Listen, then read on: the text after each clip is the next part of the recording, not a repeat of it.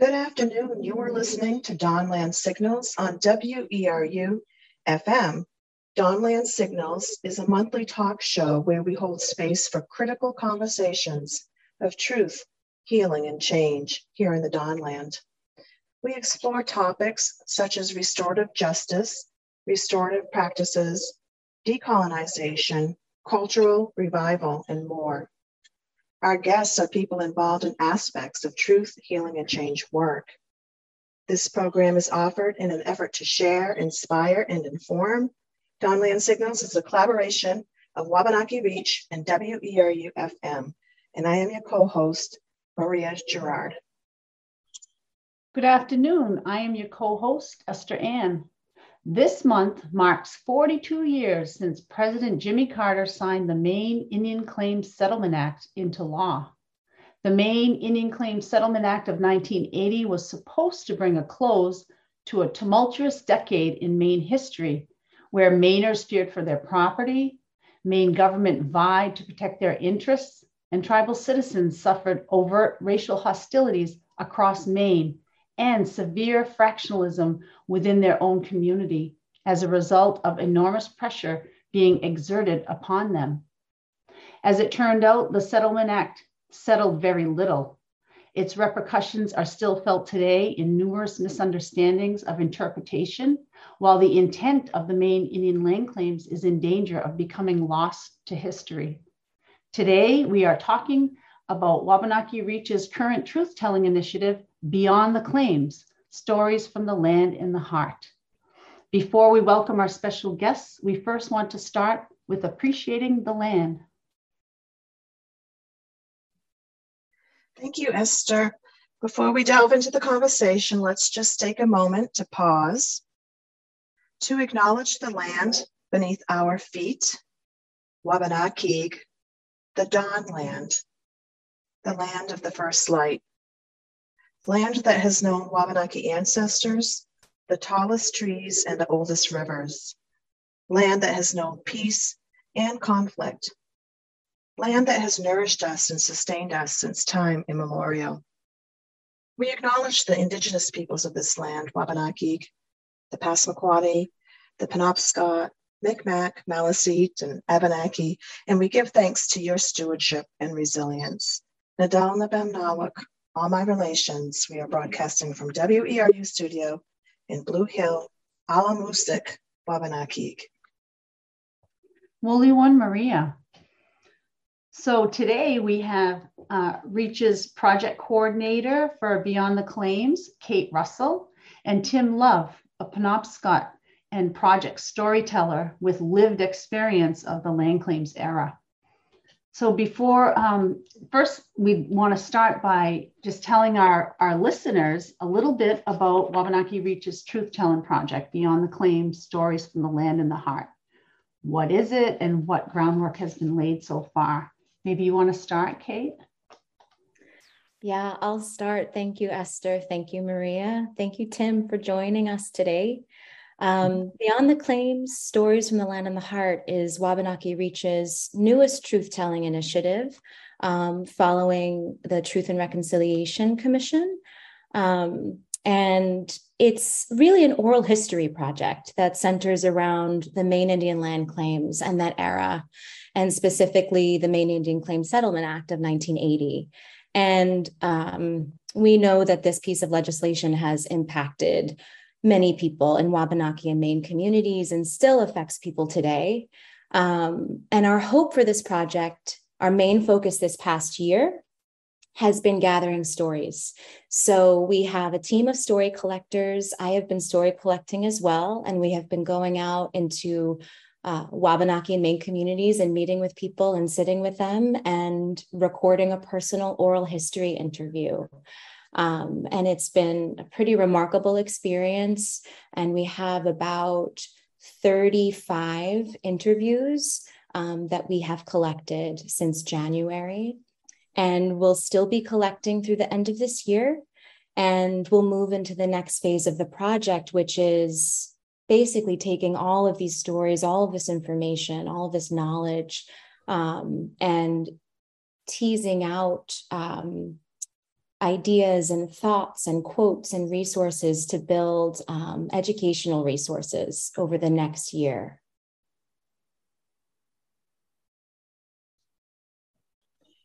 Thank you, Kate. And so far, I just wanted to give a shout out. You acknowledged the team of story collectors. And so I just want to give a shout out to that team of story collectors that has been on the ground and gathering stories and being, such an active part of this phase of story gathering. So both of you come to this project from different places. And I was just curious what it has been like for you so far. I want to invite Tim into the conversation if I could. Tim, you contributed a story to the project, and how's the experience been for you? And anything you'd like to share with us? Well, the experience. First, thank you for having me. The experience going way back when I was very young, when the old timers who were running our government back then spoke about going to the United Nations to seek redress of what had happened to us and the loss of our land and recognition as a nation. I remember sitting in the tribal hall, which no longer exists, actually laying on the bench and listening to them talk about what they had hoped for, what the future would look like if we could get that recognition of an independent entity like the United Nations to address our legitimacy as a tribal nation within the United States and actually internationally. It was very interesting listening to those conversations. So their vision back then was very broad. What they saw was what we are, an Indian nation who has rights, indigenous rights, that should be recognized by the United States. Back then, it didn't register until later in years when the land claims actually became a reality first through federal recognition in 1975 by a declaratory judgment of the United States Federal Court and the appellate court, at which time the United States government did not appeal. So that was a joyous time. I mean, we always knew who we were. But now we were going to involve and become what we thought was an equal with the United States of America, being recognized as a fairly recognized tribe. Of course, that brought a lot of things to the tribe, financially, and which historically, those things, those programs, those engagements was the government's one of their redress for what had happened to the tribes. But our picture was obviously much bigger than that. What we saw through our attorneys was recognition and then address the issue of our lands being stolen in 1796, 1818, 1833, what have you, and being able to address those in a way that was meaningful. The United States government was not a partner who willingly came into this. Fortunately for us, we had Jimmy Carter as the president after Gerald Ford, who was very supportive, as we know. But those were times when you look up at the sky and you saw all the stars, you saw everything, and that's where we were headed. So, during that time, it was a great thing. We had a lot of hope. that we would get to where we wanted to be. Tim, I really appreciate how in that story you shared the longevity of these desires, that this was something that the old timers wanted, and how you framed it in those two parts, like first the recognition and then second to address the issue of the lands. It feels as though we did that, like we were able to do that. So it feels like those were accomplishments that the old timers wished to see happen, and then we did both of those. We got recognized as a federally recognized tribe, and then the land claims came as an opportunity to address the lands issue. Mm-hmm. So it feels like a big check mark there. Is it done?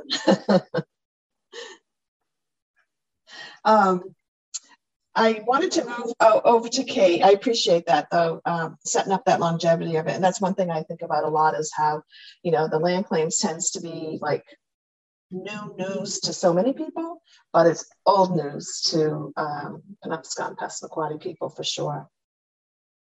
I wanted to just shift over to Kate. And as part of the Truth-Telling Project, the Beyond the Claims, you had quite the learning curve. And what did you need to learn about the land claims for example? I can't even talk today. What did you have to learn about the land claims to step into this project? I remember you asked me this question last year when the last time I was on this program, and I remember my answer being about all the unlearning I had been having to do, being new to REACH and this project.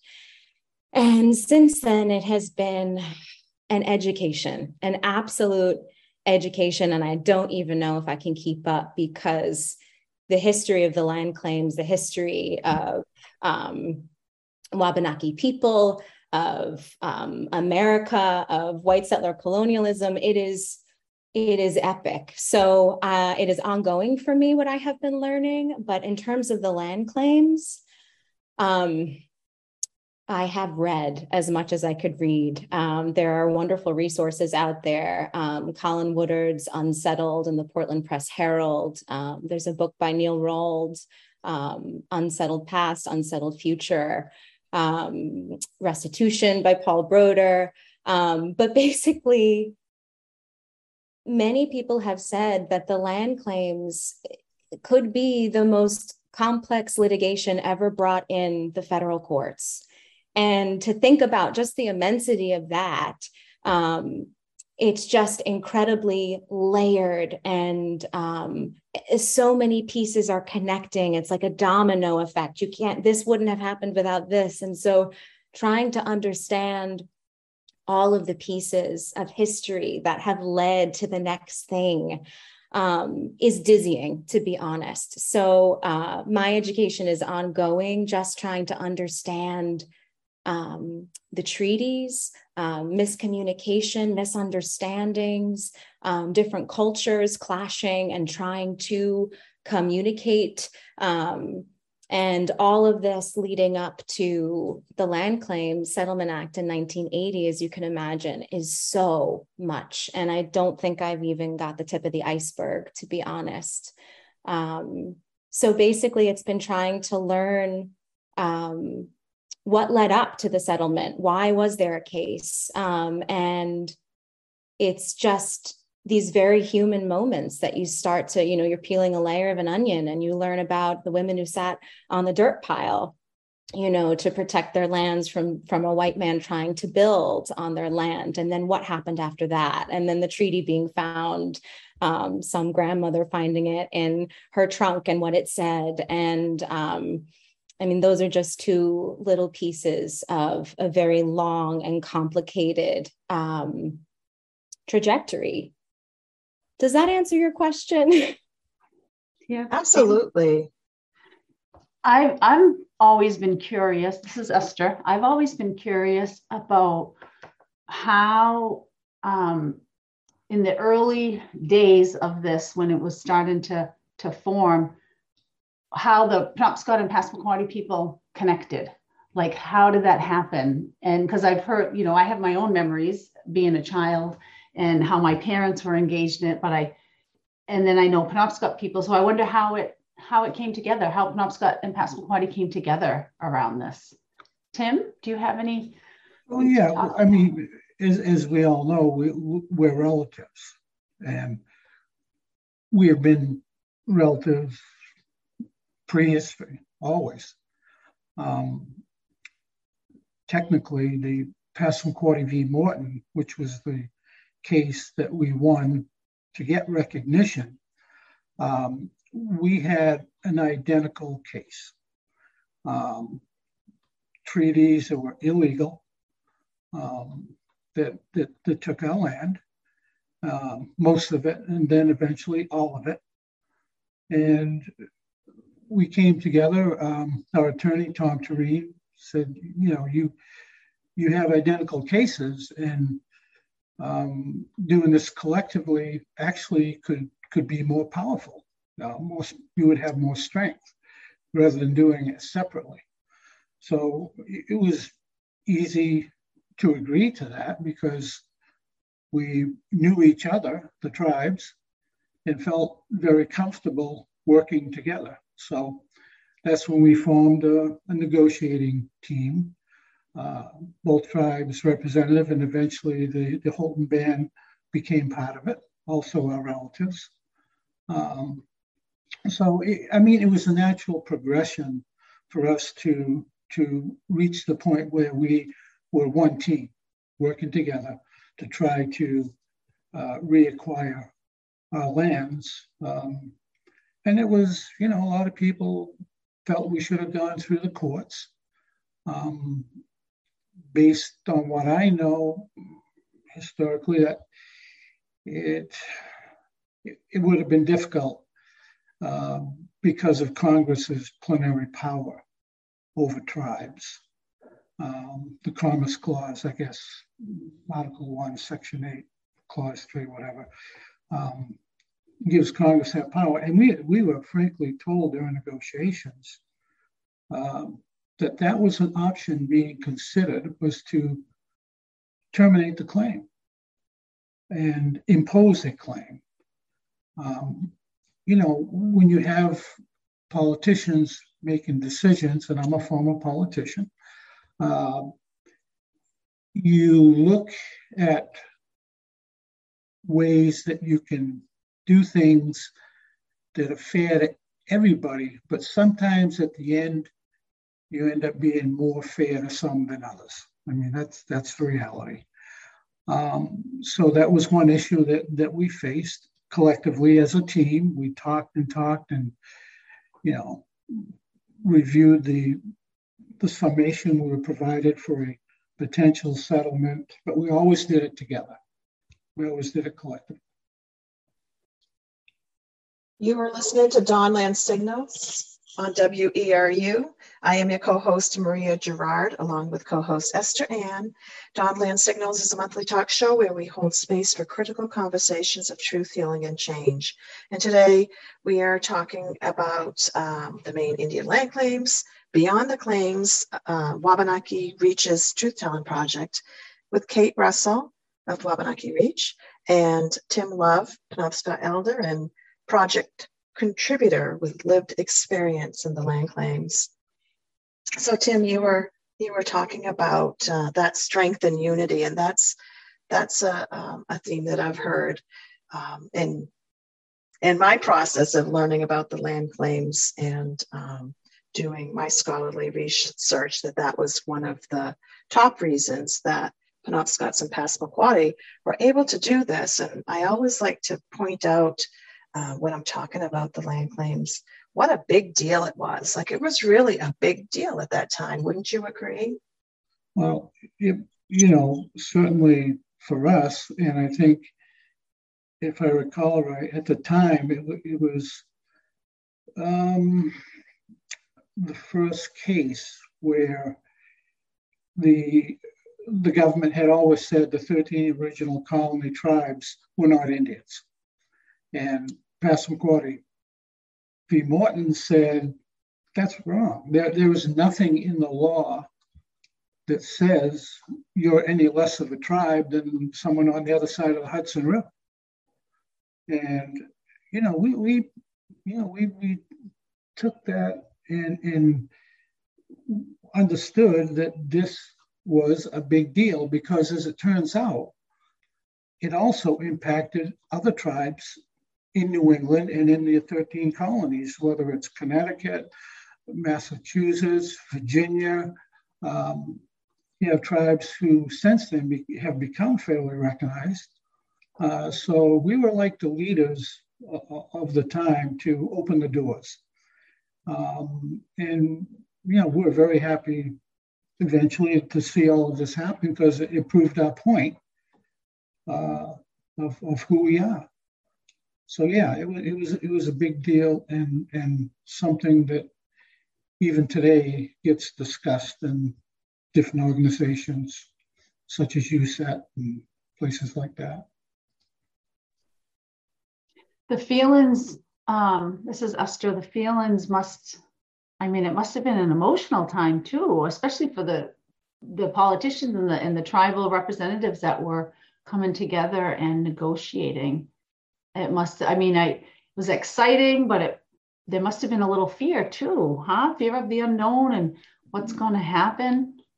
Yeah. The fear was that they would simply unilaterally impose a settlement, terminate and impose a settlement, which I mentioned previously, had been put on the table for reasons, if we can't do this, here's what you're going to get.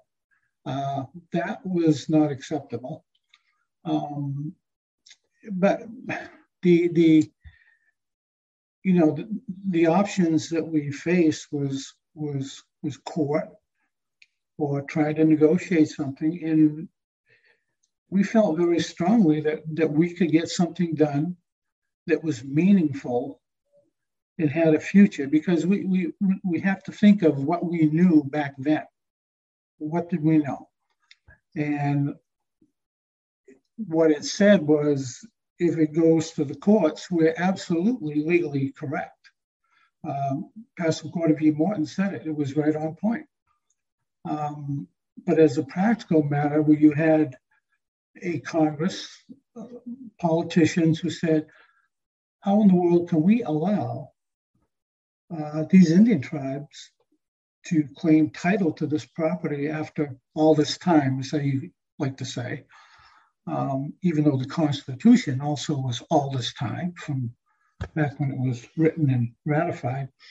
So it was walking a fine line. You always were trying to find the best way to do right for the tribes, but at the same time be practical and understand consequences if certain decisions got made. And that's where we ended up. I mean, when we negotiated as far as we could, those issues we couldn't agree upon, we agreed that the Tribal State Commission would be a place for those to continue negotiation.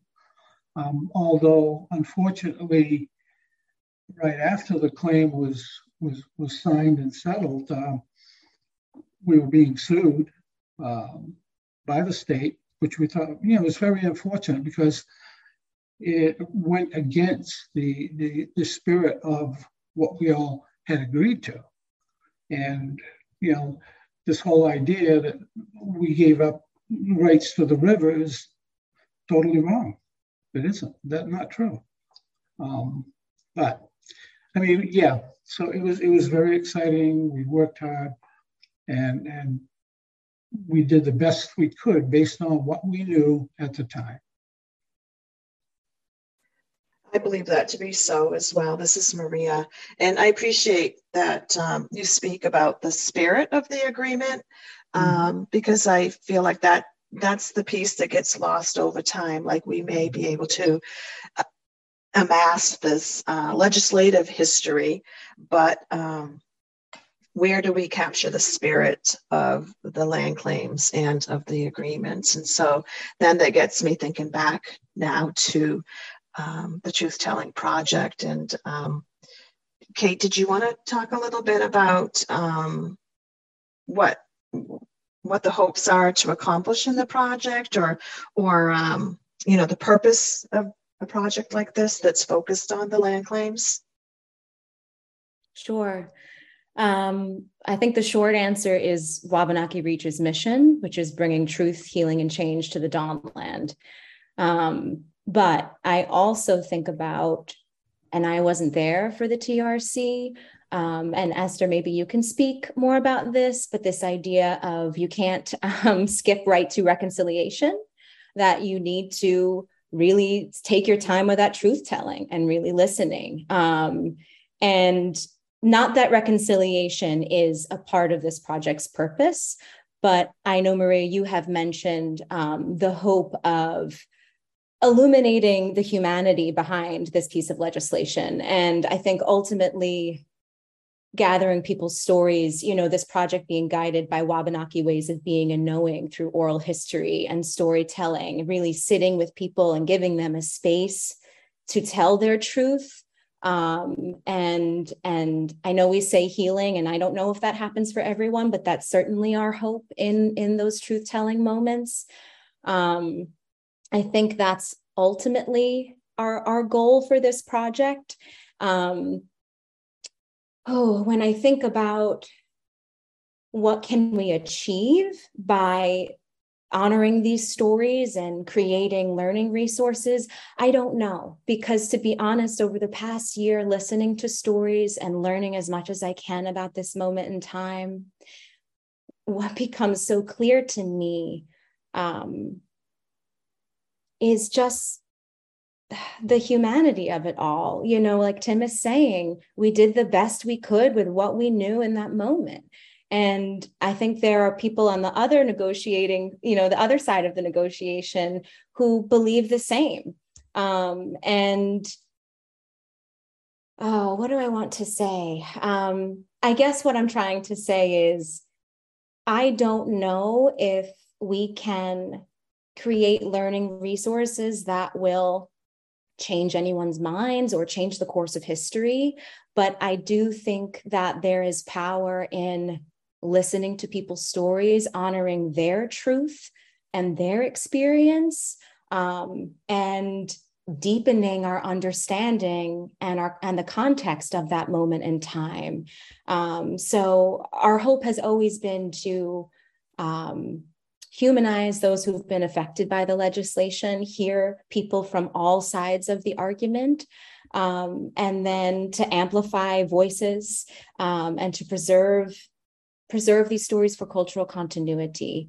Where we go from here with learning resources, I imagine what we create from these stories will serve as an educational tool to teach Wabanaki history in schools, and also just an open doorway that is more accessible for people to enter into this moment, because I think it can be so alienating trying to wrap your head around. Like I said, lawyers have said this is the most complex litigation, that they maybe have ever seen. So someone like me, who is a theater maker, to try and understand it is,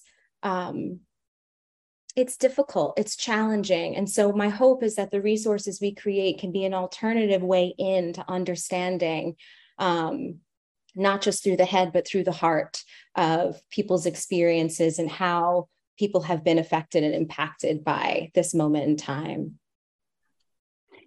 This is Esther. I think I can't state enough how valuable it is to have this oral history, to have these stories in the voices of the people who experience them. And like you said, give them that space to share.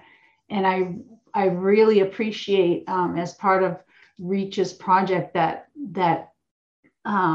focus on that history first. Your story is first and foremost important, right? Whoever's sharing their story.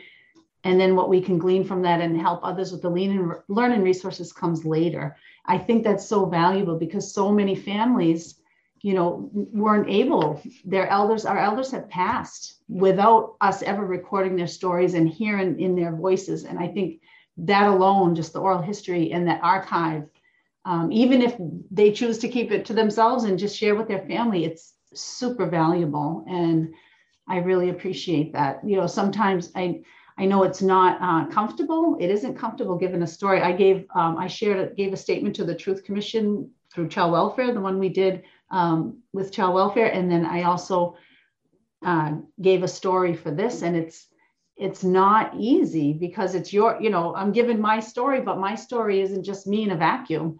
It includes other people, and there's always that dance. Oh, geez, I don't know if I want to talk about this because I'm sharing somebody else's part in my story. So all of those nuances come out, and you don't think about them until you sit in there and you're sharing. So I just really appreciate people that, as uncomfortable as it is, that still do it, because it's not really for us. I mean, it helps us to share our story, but preserving them and archiving them benefits the generations to come after us. And I just wanted to, that was not even a question. It was just a statement that I really appreciate that we're doing oral history. I just wanted to give Tim an opportunity, if you had anything to add to what Kate was saying about the benefit to a project like this that takes the time to hear the stories. Well, yeah, I mean, it's obviously just as important for the tribe as it is to educate the community at large. After all these years, 40 some odd years, within the community, there's still misunderstandings. And I think what Wabanaki Reach is doing is providing the opportunity for people to reach out, those that want to learn the truth. Here's good or bad. Here's what it was. And you learning this, you pass on to your children, you pass on what is correct, okay? It's not the right or wrong thing, all right? It's the basic education of the time we lived in this case, and where we started and where we are now. I mean, it's extremely important that we know our own history, and share it with each other. So I can say that with my whole heart, and appreciate what you're doing. Thanks, Tim. And I just wanted to kind of highlight that that perspectives theme that we seem to be kind of in the background of our conversation. And when Esther had asked that question about how did the tribes come together, mm-hmm. and it struck me that people might have different answers based on their perspectives or their lived experience and what they know, and how when people are invited to share a story, it's their story about their lived experience. And so, it might be a completely different way of understanding or knowing things than the next person. So the process of gathering these stories is really diverse. And I was wondering, Kate, if you wanted to just share a little bit about what that perspective has kind of looked like so far, like how many stories have been gathered so far in the project, and what sort of is the spectrum of perspectives, or is that what I want to say? You know what I mean? I understand what you mean, yeah. And I think it's a great question. We have gathered about 35 stories, and that's 35 different perspectives, 35 different lived experiences. And I think I've said this before, we have met with lawyers, legislators, tribal chiefs, commissioners, poets, culture and language keepers, daughters of elders who were very much involved in the land claims and are no longer with us, and everyone in between. And I want to give just an acknowledgement to a consultant we had worked with in the very beginning of the project, Molly Graham, who is an oral historian. And I learned so much from her about how to conduct a personal oral history interview. And I'll never forget, she shared something that I have said many times in my outreach to folks about sharing their story. You do not need to be an expert on the land claims. You are an expert on your life. And I think many people have been hesitant to share their story because they may feel like they may not fill a role that Tim filled, who was very much involved in that moment, a leader in his community, on the negotiating team, literally in the rooms, deciding, what would be written down in this piece of legislation. And I think people can be shy about, well, I don't have much to share. And so a lot of my work has been empowering people and encouraging people that their story and their experience and their truth has value. And when those folks do say yes and you sit down with them, it is absolutely illuminating. And so, yeah, if there's anyone listening to this that is on the fence about sharing their story, I really encourage you to reach out and send a message through Wabanaki Reach's website and just say, hey, I'm thinking about it, and we can just have a chat. And yeah, but to answer your question, Maria, about the range of perspectives, what I mentioned earlier about, I don't know what will become of this project aside from shedding light on people's experiences, because they're all so different. It's like, I think Esther was saying, or maybe it was you, Maria, everybody's truth, so we say it's a truth-telling project, and everybody's truth is their own. And so they don't all coalesce into necessarily like what Tim was saying, this correct version of history, but that doesn't mean that they're wrong. They are right in knowing their experience, and everyone's experience is different. So the perspectives have been wide ranging, and sometimes you go into an interview and someone might say something that is completely different than what you heard in an interview with somebody very different the day before. And in an oral history interview, it's not a debate. As a story collector, I'm not in there with a journalistic approach. Which I think is what is so powerful about a personal oral history interview. I don't have an agenda other than understanding your experience. And the story collector comes in with a great amount of curiosity about the person they're sitting across from. And what that does is the storyteller, I think, really starts to feel maybe safe enough to reveal themselves and in turn reveal history. Anyway, so I can't go in there and say, oh, that's not what this person said, you're wrong, or that's not what I read in the book I read. You just listen and hear them out. And so it'll be really interesting to see how all this information aligns in the next phase of the project. You are listening to Dawnland Signals on WERU-FM. I am co-host Esther Ann, along with co-host Maria Gerard. Dawnland Signals is a monthly talk show where we hold space for critical conversations of truth, healing, and change. Today, we are talking about Beyond the Claims, a Wabanaki Reach truth-telling project with Kate Russell, Wabanaki Reach project coordinator, and Tim Love, Penobscot elder and project contributor. So I wanted to ask Tim if you'd be willing to share some of your recollections of that time and the racism that was that Native people felt from especially the white communities that surrounded our tribal communities. Yeah, well, needless to say, there were some very surprised people who said, how can this be? How can the Indians own our land? And there were some who attempted to talk about it, hold a discussion, try to understand it.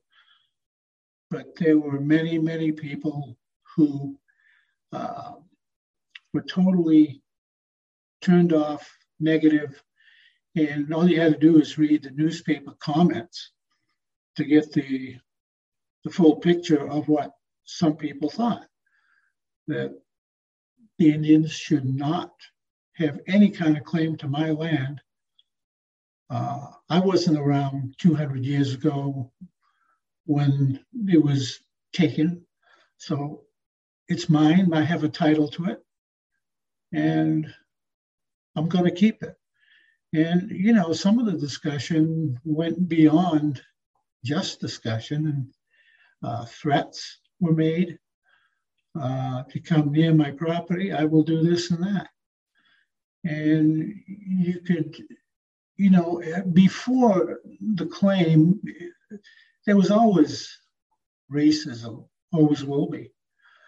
But this was like an exploding bomb. If people were on the edge of saying what they wanted to say, this pushed them over the edge.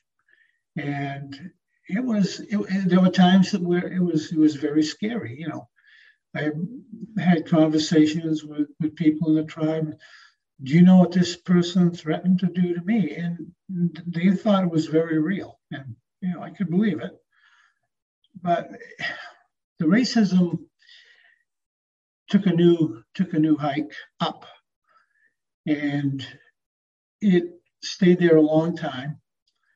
It's still there. As time went along, though, I think it did subside in words, but not necessarily in actions. I think some of the things we have seen happen, they probably would not have happened had the claim not come about. You know, friends say, I'm not your friend anymore because you're a Penobscot and you're trying to take my land, and, you know, those types of things. But, you know, I feel that, again, this is what this project can do, is work towards educating people so that racism maybe subsides by people learning. I mean, that's the only way you can do it, is to provide the information in a format where they can sit down and listen or hold a conversation about, well, what about this? What about that? And you can talk about it. And I'm hopeful that that's where we're going. It's a forever process that never ends. But anytime you can have that kind of educating of people of what went on back then, of the land claims, and you can hold discussions with people, you made progress that day. So that's what I see. I wonder, Kate, if there are any efforts to try to gather stories from people who were perhaps on the other end of that racist behavior and, you know, had those feelings back then. And maybe, because I know when we did the Child Welfare Truth Commission, we they ended up having some people, former caseworkers, who had these beliefs, you know, back then, and they talked about it, and they, you know, such a gift and a lot of courage to talk about their past and how they were mistaken. So I wonder if there's any, if we are going to hear from some non-Native people on the other side. It's a great question. You're certainly going to hear from non-Native people on the other side. I don't know specifically if you will hear stories of outright discrimination and prejudice on their part. That doesn't mean that someone can't reach out and say, I'd love to talk to you about my experience. But we have spoken with non-Native folks who have certainly been a part of that moment. Like I said, lawyers, legislators, commissioners, But what I will say is what I was surprised by and listening to a lot of these stories, something that I think is often lost in the conversation where you're talking about, mostly a team of white men on one side and 10 tribal leaders on the other. But a theme that has been teased out from many of these stories is intertribal discrimination, a lot of pain, a lot of rifts, a lot of fights coming up in their own communities among each other, which is really painful. So that has certainly been shared in many of these stories. And I will say, just thinking about what Tim was sharing about education, what is so interesting to me, and I was in school, I've sat with history books, and I think what can happen, we can feel so separate when we learn history. We forget that behind this legislation, that there were real people sitting there trying to figure it out. There were real flesh and blood people with their own trauma, their own hearts, their own relationships, their own communities, trying to do their best.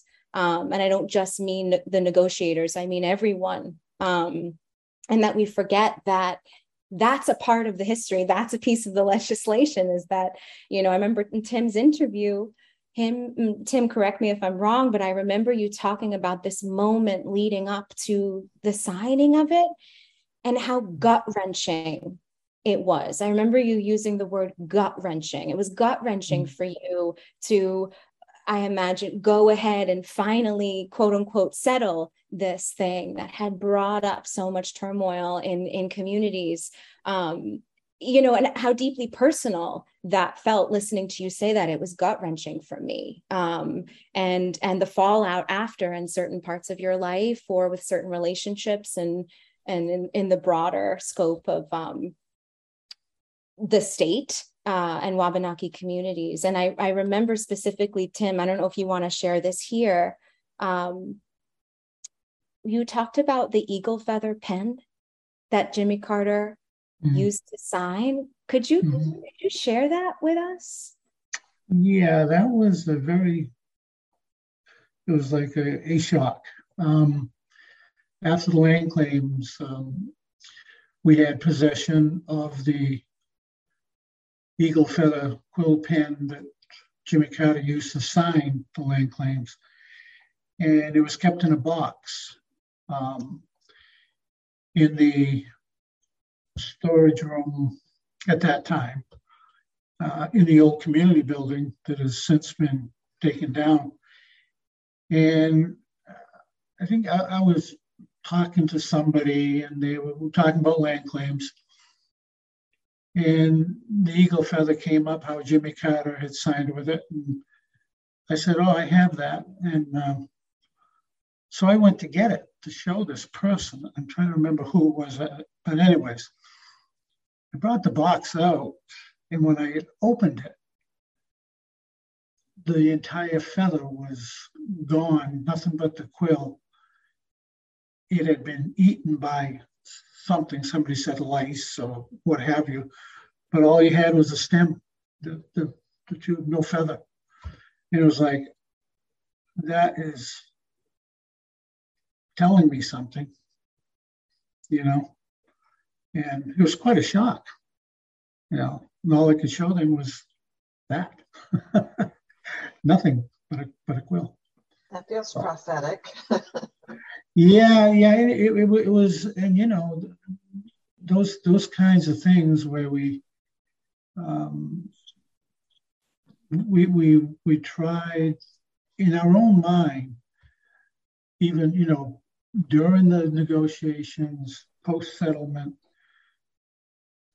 to rationalize and justify the decisions that got made to settle through negotiation rather than go into court.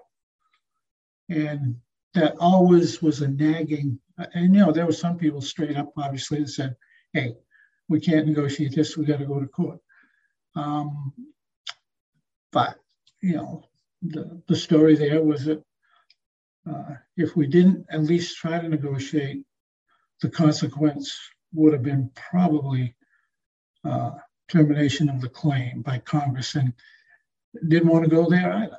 So it was kind of going in a circle, you know, even pre-settlement, post-settlement, you always had the doubt in your mind whether you did the right thing.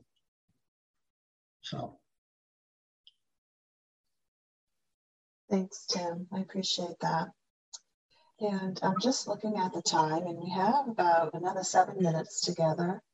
So I just wanted to just, you know, in general, open up the space for any last words that you might want to share. And then I'll start with Kate. Anything more that you'd like to share? I just feel so much gratitude for Tim and folks like Tim who have been willing to share their story. It is such, I think it has been the deepest honor of my life thus far, to be honest with you, to be able to listen and gather and collect and be a part of preserving these stories. And, you know, Tim was the very first interview that I ever did for this project. I didn't tell Tim that because I didn't want him to be nervous. You know, like when someone looks at a young doctor and is like, "You're going to do my surgery? How long have you been doing it?"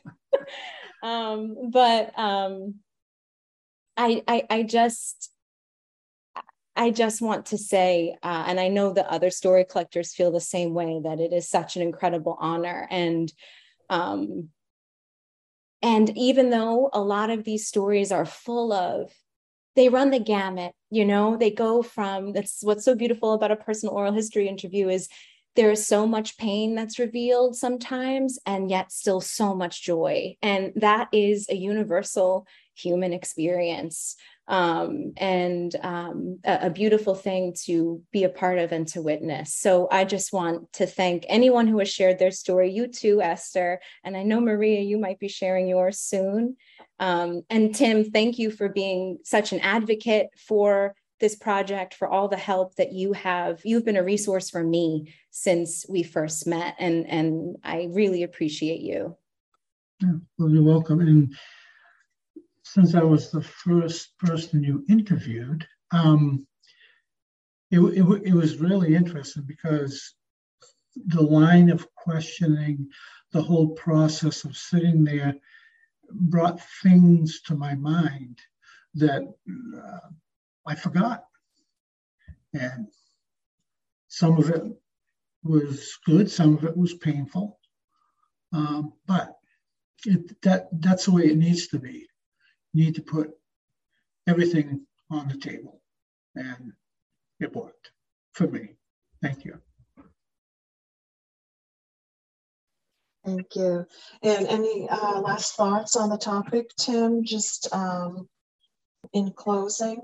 Well, first, let me just say I wanted to acknowledge the story collectors who have been such an incredible part of this process. And those story collectors that have been working to visit people and gather stories are Juanita Grant, Stephanie Bailey, Maya Atian, Janet Huff, Heather Newton Brown, and you yourself, Kate, right? Yes. Did I forget anyone? Alyssa Ryder and Mary Daigle Yes. collected a few stories as well in the very beginning. And we might as well say thank you too to Lisa Panapinto, has been our wonderful transcriptionist. Yes. Listening to all the stories and drafting transcripts. And then early on, Molly Graham doing the training for the story collectors. And so it really has been a big project and just a great team. And you also have a little advisory board too, made up of tribal and non-tribal members too, to help guide the project. So wonderful, wonderful layers.